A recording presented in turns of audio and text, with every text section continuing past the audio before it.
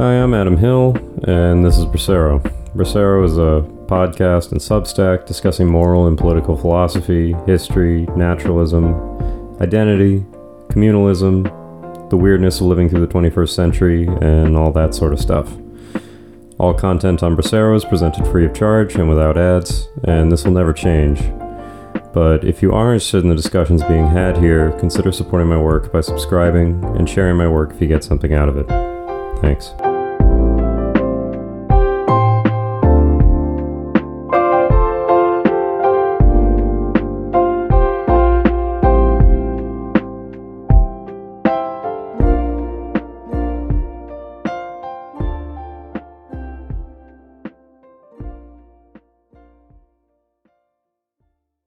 What We Owe the Future is a book which people ought to read. It should be read because it's a book about the future, and the future is something we desperately need to start thinking about. What We Owe the Future makes two essential arguments. One, the human race has an enormous life expectancy. If we do the right things, we have the potential to survive for hundreds of millions of years on Earth, and potentially billions, if not trillions of years in the broader cosmos, given the time needed to crack interstellar travel. Two, if this is true, many more human lives stand to be lived in the future than have ever been lived in the past. As McCaskill puts it, we are the ancients. Thus, from an ethical viewpoint, we should take great pains to avoid short-term threats of extinction to ensure those lives have the opportunity to be lived, and also threats to the long-term quality of human existence, such that those lives can be better than they might have been. These 2 points are essentially the doctrine of Longtermism in a nutshell. This is closely related to effective altruism, a philosophical and philanthropic movement guided by a utilitarian philosophy of doing the most good possible with a given amount of money, mostly through donating significant portions of one's income to carefully chosen charities.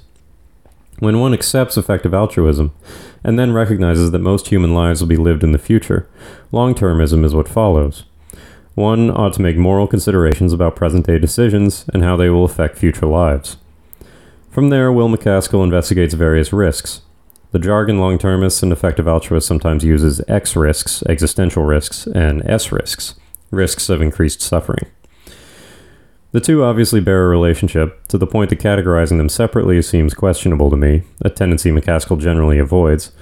X risks, such as climate change, nuclear war, or pandemics, obviously will also involve immense suffering.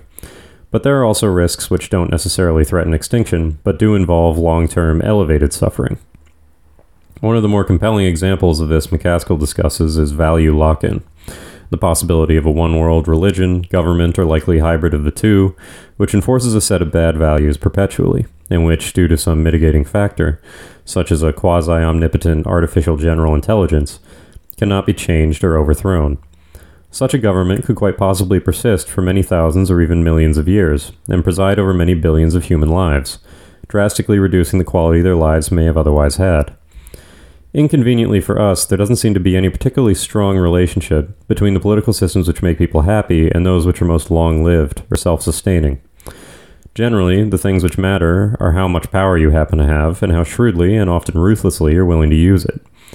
Nothing about those two qualities implies that the people who live within a society need to be free, or educated, or well-fed, or long-lived, or really anything else we might associate with living a good life. It may be that one only needs a strong system of religious indoctrination, a strong police state, or ideally both, to preserve a system of government effectively forever. An artificial intelligence which understands human psychology better than any human does, which makes no tactical errors or mistakes, which has access to an unprecedented store of knowledge, which it can access and utilize in milliseconds, and which never ages or dies, could make the normal routes of political change impossible. Value lock-in is a particular threat, I would argue, if artificial intelligence emerges in the context of our existing political polarization, in which the far left, far right, and hegemonic neoliberal order, what could be fairly termed the far center, all seem increasingly comfortable with legislating away the political power, if not the actual existence, of their competitors. Terrifyingly, there seems to exist no strong political force right now which holds the needs for free speech and equal political participation to be crucial goals in and of themselves.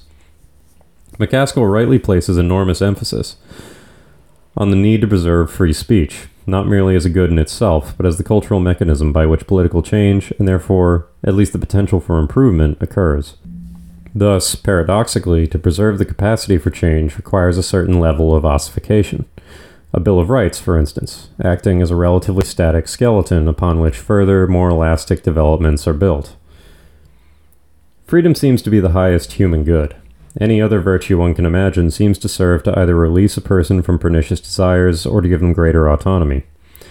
A courageous or brave person is far more free, for instance, than someone who is timid and cowardly.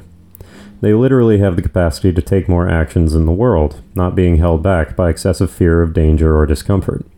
Likewise, someone who has the virtue of temperance is freed from addiction, and from dependence on sensory pleasure for happiness, or worse, the need for sensory pleasure simply to avoid feeling miserable. But freedom serves another quite important role. It's the necessary condition for change. One does not have the freedom to keep things from changing, unless one knows how to stop time. But under conditions of change, one does have the ability to observe new circumstances and adapt to them. In the long term, the condition of change allows for improvement, although it may also guarantee decay to some degree. Change is thus the basis for fear, but also for hope. With it, we can recognize problems, even suffer catastrophes, and nonetheless know that there will be a future in which things might, and often actually do, get better. McCaskill is a utilitarian, and thus he offers a very utilitarian justification for the need for continuous political change. Quote, "Almost all generations in the past had some values that we now regard as abominable. It's easy to think that one now has the best values. The Romans would have congratulated themselves for being so civilized compared to their barbarian neighbors, and at the same evening beaten people they had enslaved, or visited the Colosseum to watch the disembowelment of a prisoner. It is extraordinarily unlikely that, of all generations across time, we are the first ones to have gotten it completely correct. The values you or I endorse are probably far from the best ones. Moreover, there are so many ethical questions to which we haven't yet figured out the answer. Which beings have moral status? Just Homo sapiens, or all primates, or all conscious creatures, including artificial beings, that we might create in the future? How should we weigh the promotion of happiness against the alleviation of suffering?" End quote. And so on. Our values are most likely suboptimal, because everyone else's values have been suboptimal, so far as we can tell, and thus we have to leave an escape hatch to our own ways of doing things. We have to give future generations room to rebel against us, the same way prior generations left the option to us. But how do values change and improve?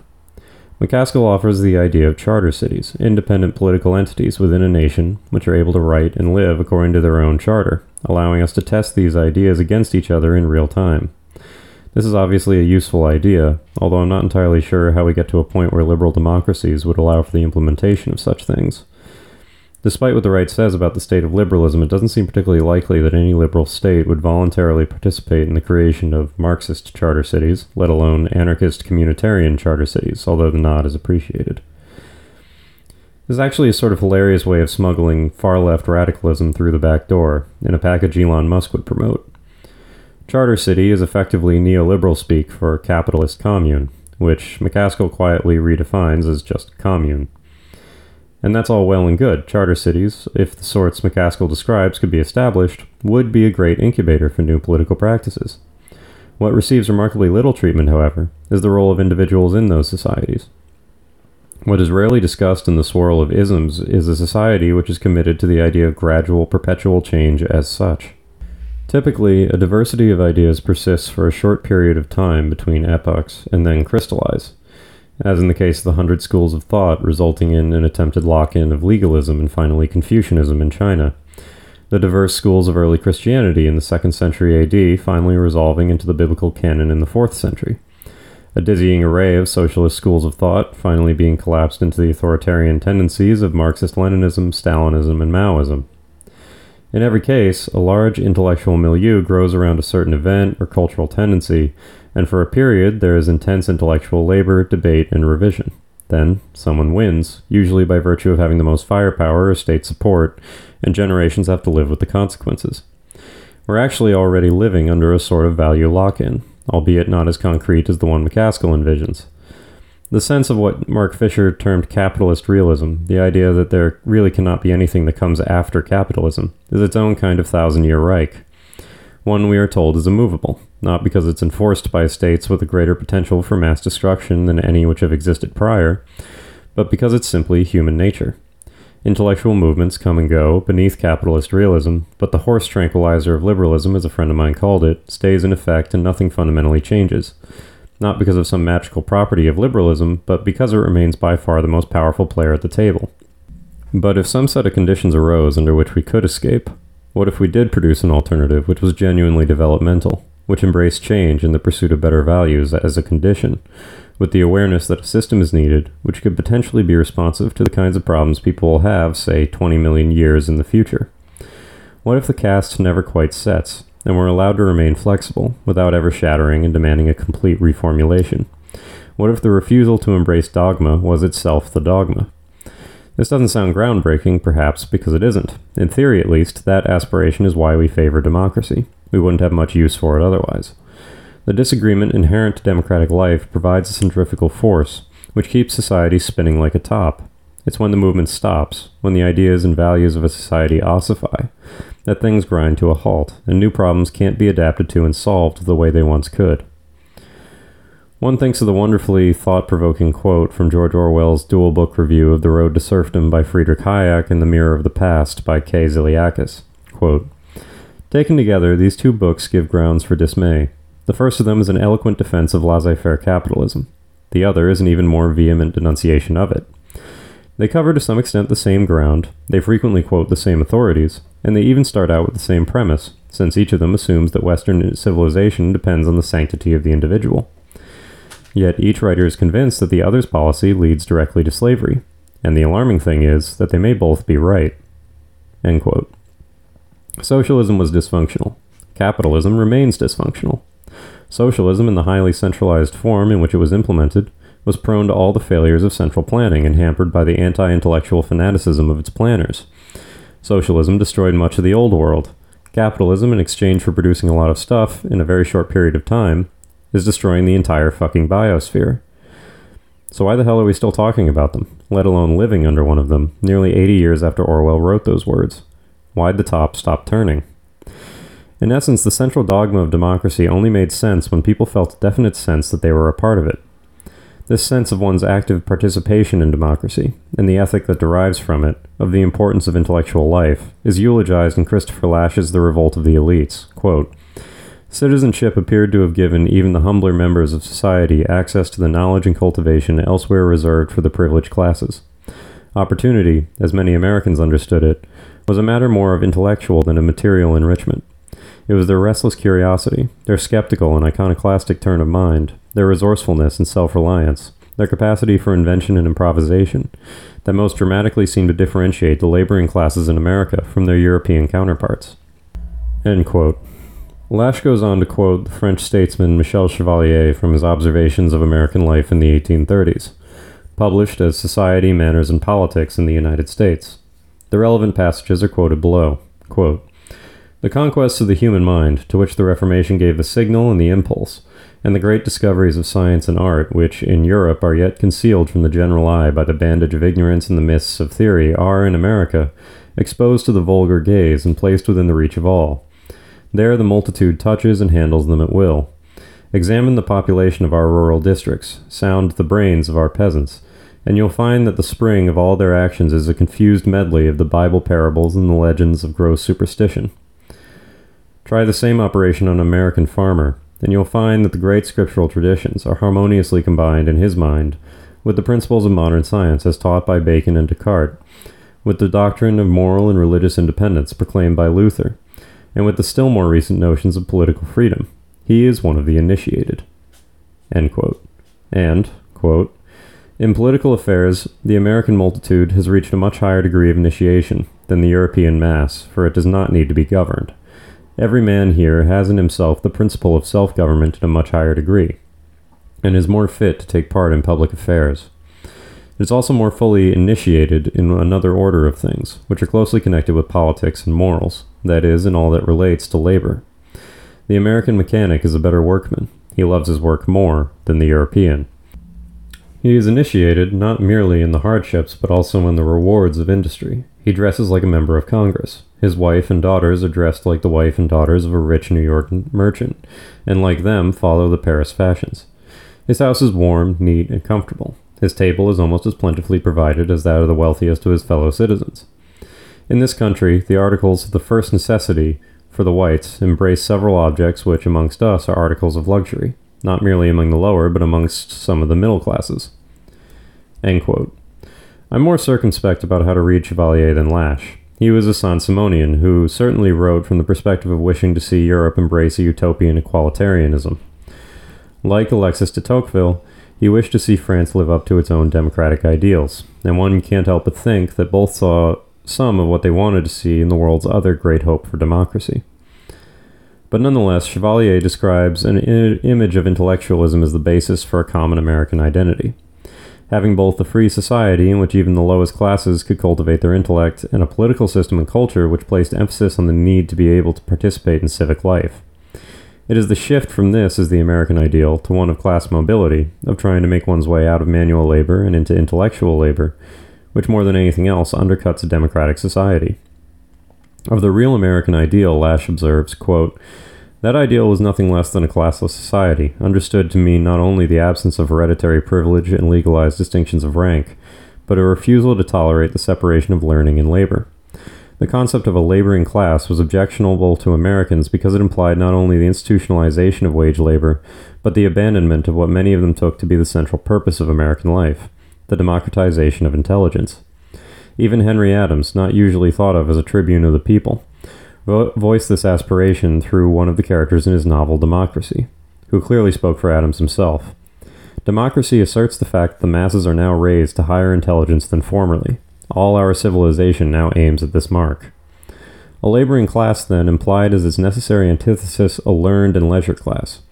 It implied a social division of labor that recalled the days of priestcraft, when the clerical monopoly of knowledge condemned lay people to illiteracy, ignorance, and superstition. To have broken that monopoly, the most pernicious of all restraints on trade, since it interfered with the circulation not just of commodities but of ideas, was widely regarded as the crowning achievement of the democratic revolution. The reintroduction of a kind of clerical hegemony over the mind would undo that achievement, reviving the old contempt for the masses, and the contempt for everyday life that was the hallmark of priestly societies. It would recreate the most obnoxious feature of class societies, the separation of learning from everyday experience." End quote. Of course, this was an aspiration of the commons, not one which could be ascribed to the old world. The Greek aristocrats, for their part, actively repudiated the idea of a laboring intellectual. Aristotle's Politics advises citizens to eschew even learning how to engage in vulgar craftsmanship. Craftsmanship, in fact, is really just a kind of delimited slavery in C.D.C. Reeves's translation, and naturally distinct from a life of intellectual labor concerned with politics and philosophy. Given the regularity with which revolutions to establish direct democracies occurred in the Greek classical era, what Aristotle dismissively terms extreme democracy, one suspects that regular Greeks may have thought more along the lines of regular Americans, as Chevalier and de Tocqueville observe them. But in the classical tradition, the American ideal and its liberal foundation is thus distinct in its contention that everyone ought to be political participants, and everyone thus must achieve a degree of material well-being to allow for the intellectual cultivation involved in that task. But this also involves a culture of inquiry and robust debate. This constitutes the basis for a genuinely free society, and the means for it do exist. People in the 21st century are presented with an almost limitless platform for the pursuit of education and communication. But the culture is not caught up, and without the culture, alternative political structures will be hollow shells of theory superimposed over an incompatible reality. If value lock-in does occur, and those values are ones which guarantee a stagnant and unsustainable society, then perhaps we really will be at the end of history.